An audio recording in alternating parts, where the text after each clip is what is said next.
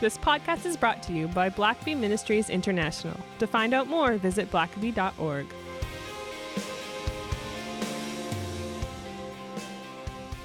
Well, welcome to the Richard Blackaby Leadership Podcast. My name is Sam. I'm your host. And this week we get to do one of my favorite things, which is bring another conversation with a great leader to all of you. And this week we have Kevin Beers. He was born and raised in Western New York as the oldest of 4 children, growing up in a pastor's family. Kevin has been pastoring for 23 years in the Buffalo, New York area, where he currently serves as the multi-site pastor and co-campus pastor, along with his wife Becky, at Revive Wesleyan Church, which recently launched its 5th campus in their hometown of East Aurora. Kevin and Becky love to camp, play games, and create memories with their incredible children, Isaac and Isabel. Kevin also serves as the chaplain for the Buffalo Sabres and has ministered to both players and staff in the Sabres organization for the past 4 seasons. And this is a great conversation, and if you've been listening to the podcast at all, you know how much of a diehard fan Richard is of the Buffalo Sabres. So this is a real special treat for Richard to be able to talk to someone so close to the Buffalo Sabres, and hopefully we'll see if this brings any change in the fortunes of his beloved Buffalo Sabres. So with that, I'll turn it over to Richard. Well, welcome everyone to this week's podcast. And this is one of my favorite things that we get to do when we interview someone who's a leader, an influencer. And this week we have someone very special to me. He's a newer friend that I've really come to enjoy hanging out with and working with. And his name is Kevin Beers, and he is a person of many responsibilities. He's a father, a husband. He is a pastor of a church, and he's also a chaplain. And any of you who've listened to this podcast will know that it is particularly exciting for me because he is the chaplain to none other than the Buffalo Sabres. And so, Kevin, welcome to today's podcast. Well, thank you, Richard. It's great to be with you. Thanks for having me, and greetings from Buffalo. And it's good to be on your podcast here today. Well, thank you. There's lots that you do, and I want to just really get some of your insights and thoughts on several different topics. But you are a pastor of a church. Tell us about your church, because it's a little bit unique in some ways. Yeah, I'm a pastor just outside of Buffalo, New York, a church called Revive Wesleyan Church, and I've been on staff here almost 20 years. And we are a multi-site church, so we have multiple campuses and a central kind of leadership team that helps resource and mobilize our people to be on mission in their communities. Instead of driving 20, 30 minutes through different communities, how can we come around them where they're at, in the communities where we see the body of Christ represented, and really allow them to be fully present where they live and be the hands and feet of Jesus. Yeah. It's so how many people on a typical Sunday, and how many locations would you have? Yeah, we have 5 locations right now. We just launched one just over a year ago, the one that my wife and I are co-pastors at. And there's typically anywhere from 1,200 to 1,500 people that are a part of our campus, our church body. Wow, that's you do something kind of interesting when it comes to putting your sermons together, and we talked about that. How do you do that? Because you have an interesting, you have 5 campuses, but they all have their own person preaching, typically in person, but you do some things uniquely in how you put those sermons and deliver those sermons. Yeah, we as a multi-site, we work together, we collaborate, and we've seen different models around the country. It's not something that we've invented, but just have learned from others who are already doing it ahead of us. But we really wanted to develop leaders, both lay and staff and pastors. And so we actually have a collaborative preaching team that together, we've worked together for a long time. We come up with the messages together weeks in advance, praying and preparing and collaborating through a writing process. In fact, this coming week, we have a writing retreat where we're going to look at the rest of the calendar year and just get away and just spend time with God together. What's He stirring up in us? What's happening in our communities, in our church body? And together craft craft messages and present them with our own personal context and illustrations. Okay, so how does that go with illustrations? Because like you get together maybe a month out, you already have your sermon pretty well outlined and everything, and it's going to be the same passage, same points, and so on. But like if you've got just a killer personal illustration that wouldn't work for the other four speakers, do you insert your own story, or how identical are those sermons? Yeah, like I said, the same core points, same key passage. Application's the same, but for example, a message this weekend that we're preaching, I'm just looking at it here before I got on with you. We're actually looking through the book of Ephesians, looking at Ephesians 4 and looking at the unity in Christ and how he talks about that unity. And all of us have young kids who are communicators, and all of us love Lego. And so we're going to use the illustration of, in fact, we all got some kits for us to do with our kids that we're going to bring in as an illustration of the body working together with all of its parts and the different positions of leadership. And so, yes, they're all going to look different, but we all have been working on something very similar, and be able to bring that piece of the message ourselves and better each other through that process. What's that experience like, and to be able to share from our own personal context. So that's just one example of how we get an idea, spur on one another, all coming from the text, starting with the text, and exegeting the text to then say, okay, how can we connect with people in a way that relates in our communities, with our personalities and our interests? And the beauty of this is most of our campus pastors, like I said, we've been working together for a long time. We actually started in youth ministry together. And if you understand youth ministry, the idea of you have to capture someone's attention right away before you're even presenting the gospel. So, and understanding you have a limited amount of time to do that. And so it's just been a collaborative nature and process that we've had for a while. And now we've expanded it to include even people outside of our initial group, where there's anywhere from 10 people to 12 people that are a part of our team. Like I said, many of those are lay, and even other churches who are interested, not even from our denomination, who are just interested in the process and want to learn. A good friend of ours who has a church in the city, an African-American congregation, he joins us, and we want to have his perspective. What's it look like in the city of Buffalo?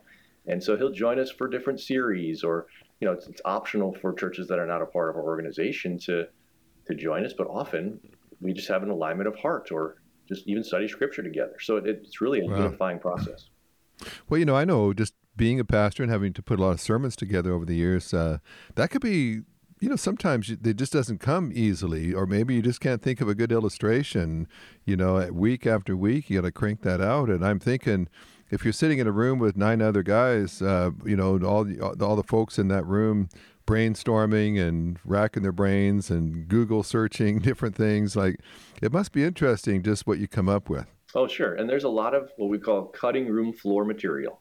There's a lot of stuff that we say we need to save that for later, but that's not really what this is for. But a lot of it is, we'll think way out, like I said, typically 6 to 8 weeks. And from there, one of us will say, I'll take the lead on this. We've got the kind of the bones of the message where we're going. Let me come back with a manuscript with all of our ideas, and then we'll process it together. So there's vulnerability there for sure. There's a lot of trust that needs to be built there. And sometimes we do just need to say, I need help. I don't know where to go from here. but we have that. We have that support around us. And so it's a very rewarding process once you're used to it. It's getting used to that process. That's the hardest part.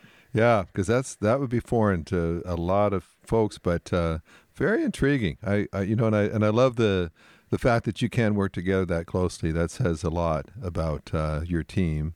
We talked a bit about this when I was up with you a little while ago, but spiritually, especially in the area, upstate Western New York, like where you are, what are you seeing in the church and in church ministry? New York, it took a while to get out of the COVID season and a lot of the restrictions. Mm-hmm. It was pretty hard on you guys there for a while, but coming out of that, what's it like doing church now? What's different than before COVID?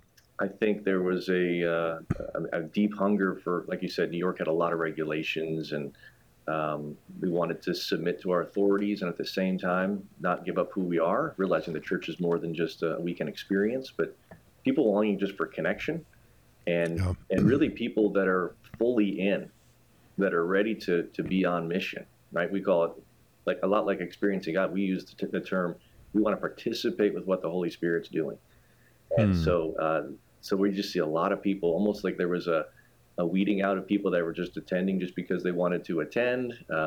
Now these people are solely focused on, okay, I'm called to be a part of the body. My part is this. How can we work together?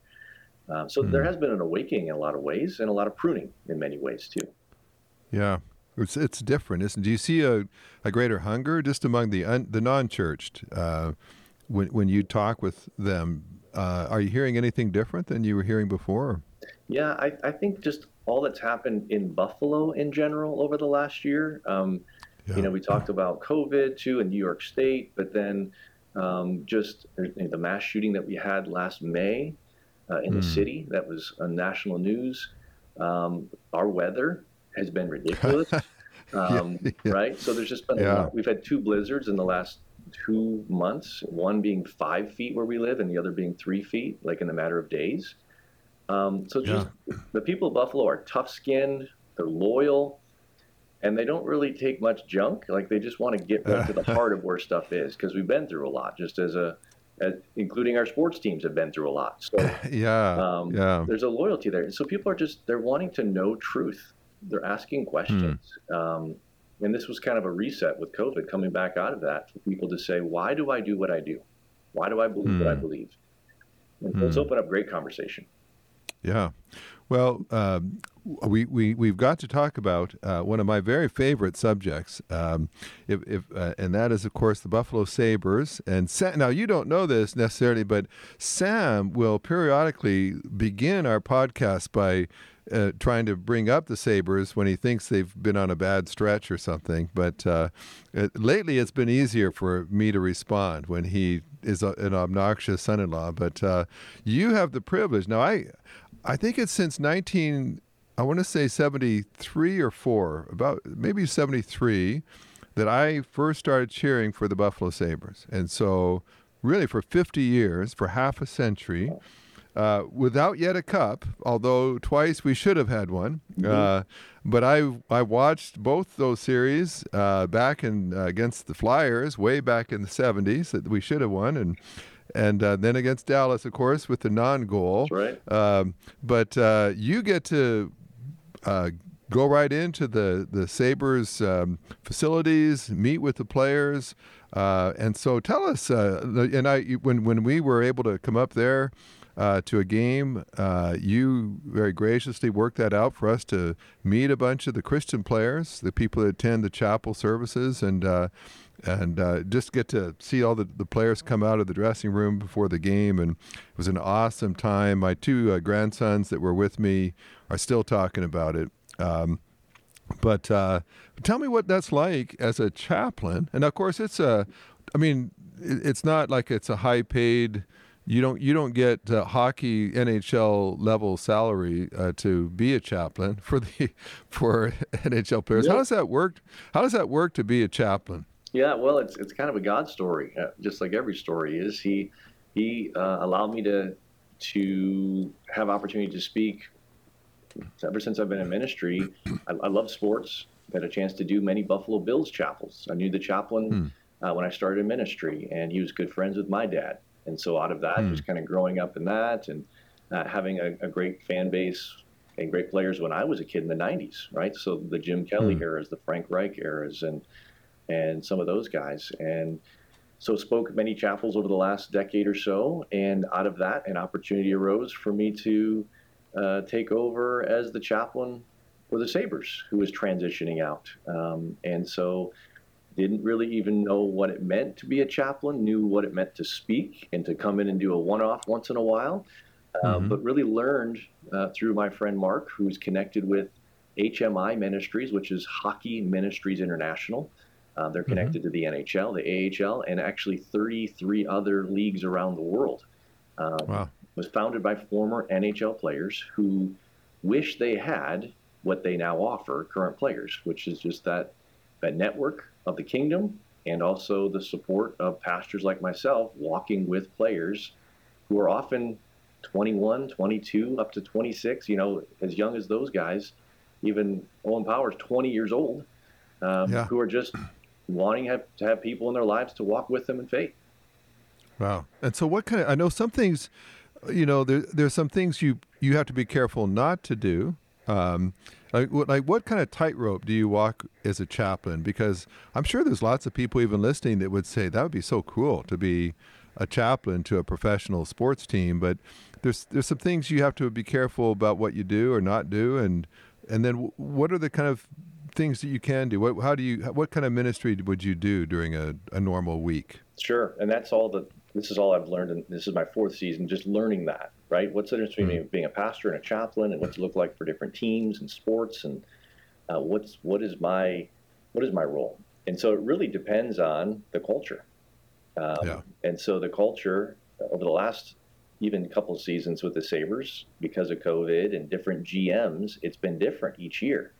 But typically my touch point has been with one or two core players that I've known, along with a relationship with a general manager, to be able to know where is my stance, like where can I go, where is intrusion and where is acceptance. And so just really having the posture of how can I serve. One of the things that my friend Mark, who was the former chaplain, who's now actually the chaplain of all the NHL chaplains, he basically pastors us and resources us. He said that the best thing you could do is just go in and be someone who doesn't ask for anything.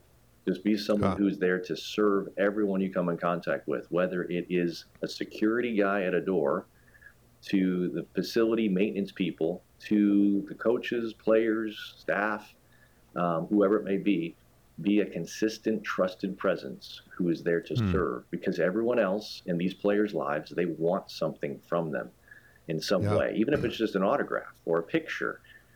So what does it look like to just simply say, I'm here to serve, I'm here to give, which is just opposite of what they're used to. Yeah, and I know you've been really careful about that and tried just to give, and we've been thrilled to be able to help with that and giving some like of our materials, like our devotionals and things, and that's been fun just to, because they're probably more used to being asked for what they can give than people that just come alongside them. But some of these guys, I mean, and some of the Sabres, they were, I think maybe on opening night, they were the youngest team in the whole NHL. And you got even 19-year-olds, a Darlene or some people like that come in at 19.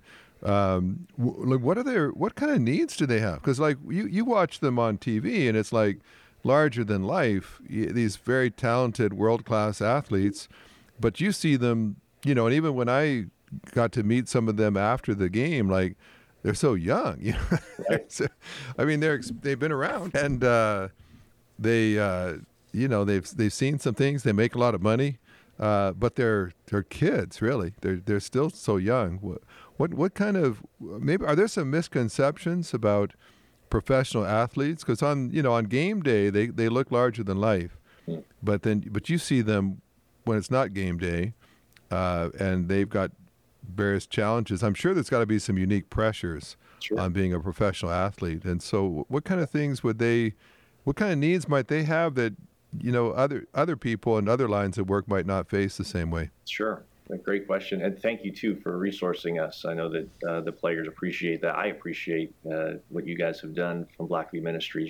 Your generosity in that. And, but you think back to when you were in your early 20s, kind of all the questions you were asking about life and relationships and faith, and they have the same questions.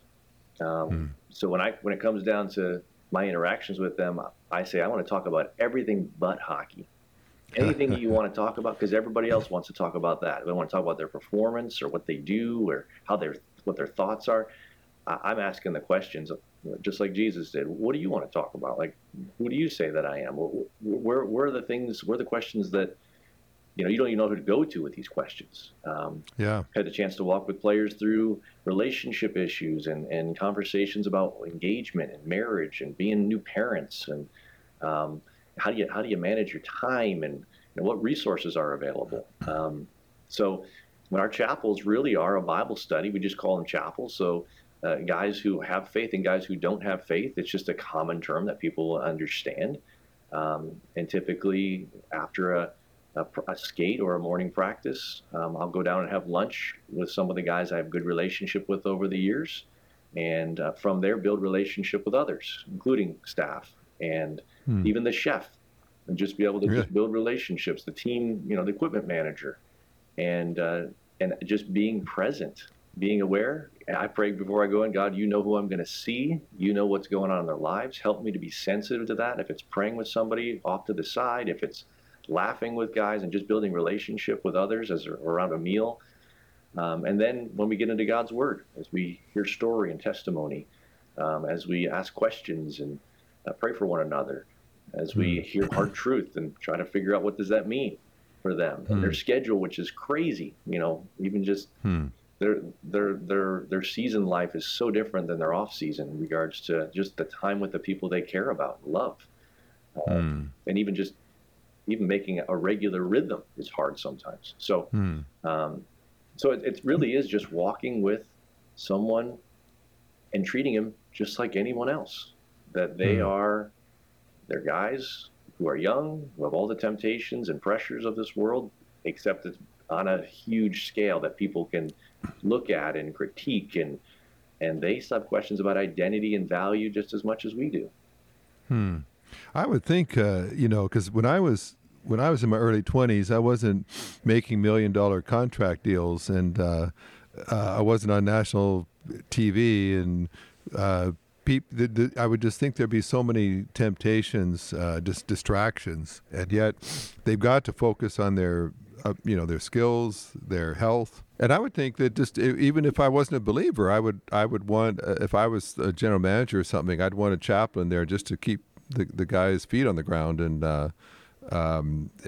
some wise counsel before they were swept away. But I just think that's such an awesome thing. And now you've been very involved with the Bills as well, and of course they had a very nationally televised and watched experience recently where someone literally died on the field and was resuscitated. And as a chaplain, as you watch that, and you watch these are very strong young athletes, and yet they're playing a dangerous game. And obviously the pounding both in hockey and football. But what did you see happen in Buffalo? And it certainly seemed like it got people's attention. And I know the Sabres were much impacted by watching what happened on the football team as well. What are there some repercussions from all of that you're seeing? Because when you're 22 and you're making a lot of money and you're the healthiest you've ever been, it's hard to sometimes, I guess, think about eternity. And yet all of a sudden one hit in a game and you might be facing it. Right. Yeah. There was an awakening for sure, for a lot of people. And the closer to the sport you are or were, that much more so. I know right away, even the chaplain for the Bills, he's good friends of mine, and we get together. He's encouraged me a lot, helped me to know what it looks like for him and his role. He reached out to me and other pastors on our staff and said, would you guys be available just to be able to process with some of our players and staff? And the same ownership owns the Bills and the Sabres, so I reached out to the general manager for the Sabres and reached out to the guys I'm connected with to just say, how you guys dealing with this? How you processing this? And the support of the community, the support of the nation was just amazing. And obviously we saw firsthand nationally, public prayer was accepted. You saw people on major sports networks that were able that boldly prayed on the air for him. So just that question, that conversation, does prayer work? And there were prayer vigils that were popping up everywhere. In fact, the next couple days after, they had a prayer vigil right outside the stadium. Many people gathered, and a follow-up after he came out of the hospital, and churches inviting fans to come out and be a part of these in our community. So and presenting the gospel, what it looks like to know the person of Jesus. So Yeah, it was when life happens is kind of the question we're asking. Life happened in a very real way, and so just walking with them through those times and celebrations of whether they're, one of our guys just became a dad, walking with him and his wife through that process this last year, and then also when life doesn't go the way we anticipate, the questions that arise, and helping them have a safe place where they can ask those questions. Well, I know even just some of the Christian guys on the team, they're just because you're Christian doesn't mean that you play regular shift or that you don't get set down to the minors or put on waivers, and that's got to be hard sometimes. You're praying for, and I know at times, just because I know some of the backstory from you, that sometimes a Christian player might get traded, and he might get traded for another Christian player.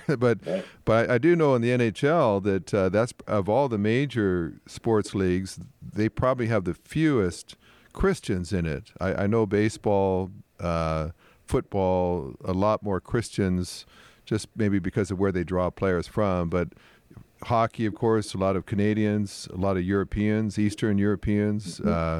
That it's just a much lower Christian percentage. And so any particular challenges that you see just trying to reach hockey players? Because I grew up around hockey players, and I saw the kind of pools that they were drawn from, and often very non-Christian pools of young Canadians that was their religion, was just hockey and making it big. And any way, even churches, if just in general want to reach athletes, and whether it's the local college or high school or even the professional team, what can Christians do just to be a support and encouragement to reaching athletes? Sure, I think you're right that hockey is darker when it comes to faith than a lot of other sports. Probably one reason why is because of the rhythm and the pace. And when people start, a lot of these guys, they've said from the time they were able to walk, they've been on skates. And typically, it's more of a northern or around the country or Canada kind of driven sport. And so from there, compared to like college football or whatever system you grow up in, whatever sport you're in, where they have games on Saturday and Sunday's kind of the day, Bible Belt, that's the day you go to church. For hockey, that's the day you travel to tournaments around the league, around the country, around the, so a lot of these guys have never been in a church setting until later in their high school, college years, and just were not grown up in the faith at all because they were always traveling around the road. And so I think, to answer your second question there, is to, be who you are with the faith that you have. Someone like Tage Thompson, who has such a strong faith, who grew up in a strong Christian family, he took, in fact, HMI, the ministry I'm working with, they actually have these summer hockey camps that are discipleship based, that they disciple kids as well as, and young players, as well as train them in hockey, but also in the way of faith. And so to be able to kind of grow up in that and just have it be a part of your daily rhythm, whatever sport you play, be all there in your athleticism, but also in who you are in Christ. And so that's what has happened. And that's why this organization, HMI, exists, is these players now who do have faith or have come to faith are saying, we need to make this a part of our rhythm. And that's where chapels come into play. That's where conversations that are initiated by players, we work through players more than anything else. So it's those side conversations, the invites, the trust built, the discipleship, and using resources like Day by Day, the Experiencing God Day by Day, to have guys be leading their teammates and empowering them, equipping them. Well, and you mentioned Tage Thompson. I just think he's for those who don't follow the Sabres as closely, but if you follow hockey, you probably have seen that Tage is one of the top 3 goal scorers and point getters in the league. And he's got a wonderful Christian story, and you don't often see that where someone that just is openly Christian is having that kind of success. And but just as you see and really a number of just key players for the team right now are Christians, which you don't always see that. And so there's something kind of special, it seems like, going on right now with the Sabres. But I've got to just ask you what your forecast is for the Sabres. Do you see them making the playoffs? They're about 4 points out or so. Yeah, Are they going to? I do. They're 23, 19, and 3 right now. So they're over 500. We're 4 games over 500. We're doing well. We're still in the race. Tage is going to the All-Star game. Yeah. So that's. I was hoping that Dahlin would get there too. He's number 2 in the whole league as a defenseman. I can't believe that he didn't get sent to the All-Star game. I know. But That's everybody's been rallying. They did this funny promo spoof where they had all the players nominating other teammates for that and having this big marketing campaign around voting because the fans get to vote as well. Yeah. Well, I voted every day. I used my 10 ballots. I was voting in on a couple other guys like Dahlin, but we fell short nonetheless. I want to share with you, too, real quick. I haven't even shared this with you yet since we last spoke, but I got a call the other day from the NHL, who's in partnership with Warner Brothers and Enterprise. I guess they do something called this Hat Trick Challenge. And so every month they select someone who had a hat trick the previous month and choose a charity of one of those players, highlight that charity, and give a $1,000 donation to the charity.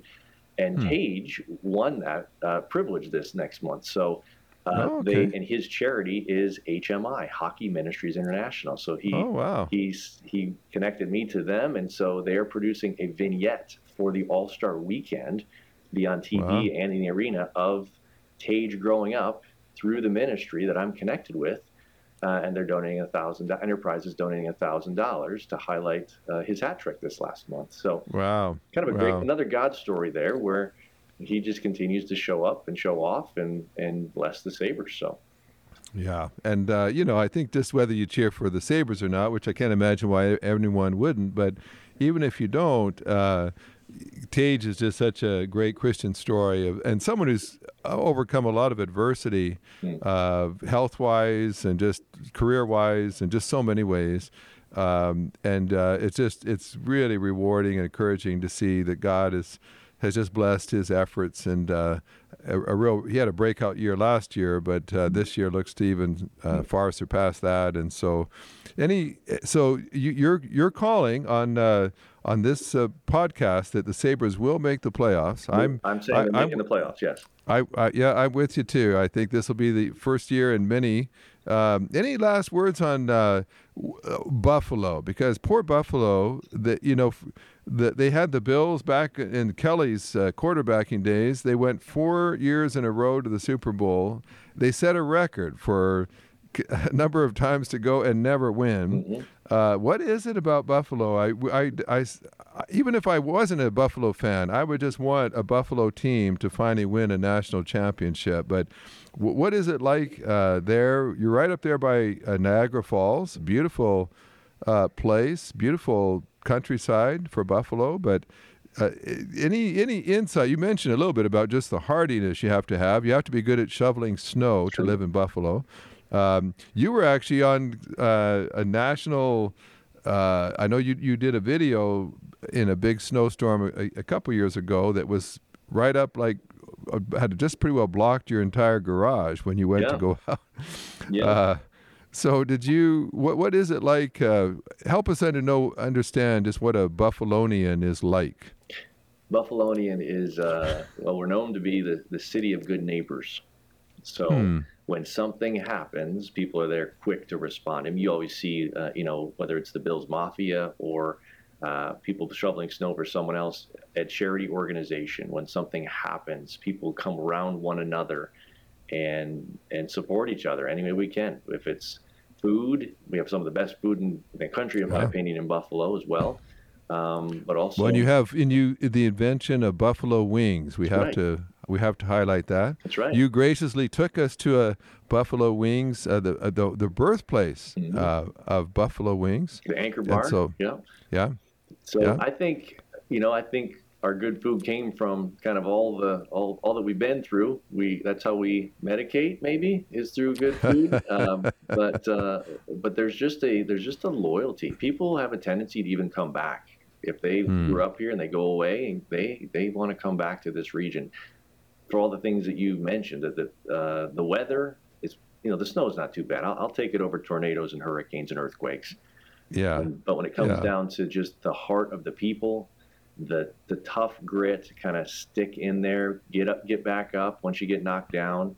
And the rest of the year, the weather is beautiful. It's like the fall and the summer is just amazing. So yeah. Well, and I found out that you've got all kinds of Tim Hortons restaurants all over Buffalo too. So for our Canadian listeners, you feel right at home there. Every other block. Actually, Canada probably is more than us, but we're right behind Canada. So I was impressed with how many outlets you had up there. Well, Kevin, I knew that time would go by quickly, and I just think it's so interesting. Certainly, just ministering to a unique sort of group of people, and then also just being a pastor in a tough place and doing some really unique things, which I'm very impressed with, that I think just might intrigue some of our listeners who are pastors and speakers to maybe consider working on maybe some sermons with other pastors, even just studying together and digging up truths that they might both be able to use. But interesting ideas. And so, Kevin, I'm praying for you that you'll continue doing a great job ministering to those Sabres, keep them all spiritually healthy and focused. And I suspected that it might take an act of God for the Sabres to ever really be as successful as I hoped, and that's seemed like God's at work. He is, and thank you for what you personally, just what you meant to me, and just that God story. That's for another time, just seeing how our stories came together and how Blackaby Ministries and experiencing God impacted me growing up. And then I'll see the resources that both your father and you have put together, now your sons, to be able to see what God is doing for his kingdom and how I get a chance to kind of see all those worlds come together. And so thank you for having me. It's great to talk with you. Well, thank you very much, and we'll put maybe a link to your church website on the show notes and anything else that might be of interest to folks. And I encourage you to be praying for Kevin and chaplains like him on all the different professional sports teams. It's a very unique role, a challenging ministry in many ways, but one that can, I think, bear much fruit. And so be praying for Kevin and for his ministry there. And I look forward to seeing you next time and cheering on another Buffalo game here in the future. Sounds good. Let's go Buffalo. Thanks, Kevin. All right. See you. Thanks for listening to the podcast. If this is something you enjoyed, it really makes a difference if you leave a review and a 5-star rating on Apple Podcasts or wherever you listen. Don't forget to subscribe and share with your friends. We always love hearing from our listeners, so email us at podcast@blackaby.org.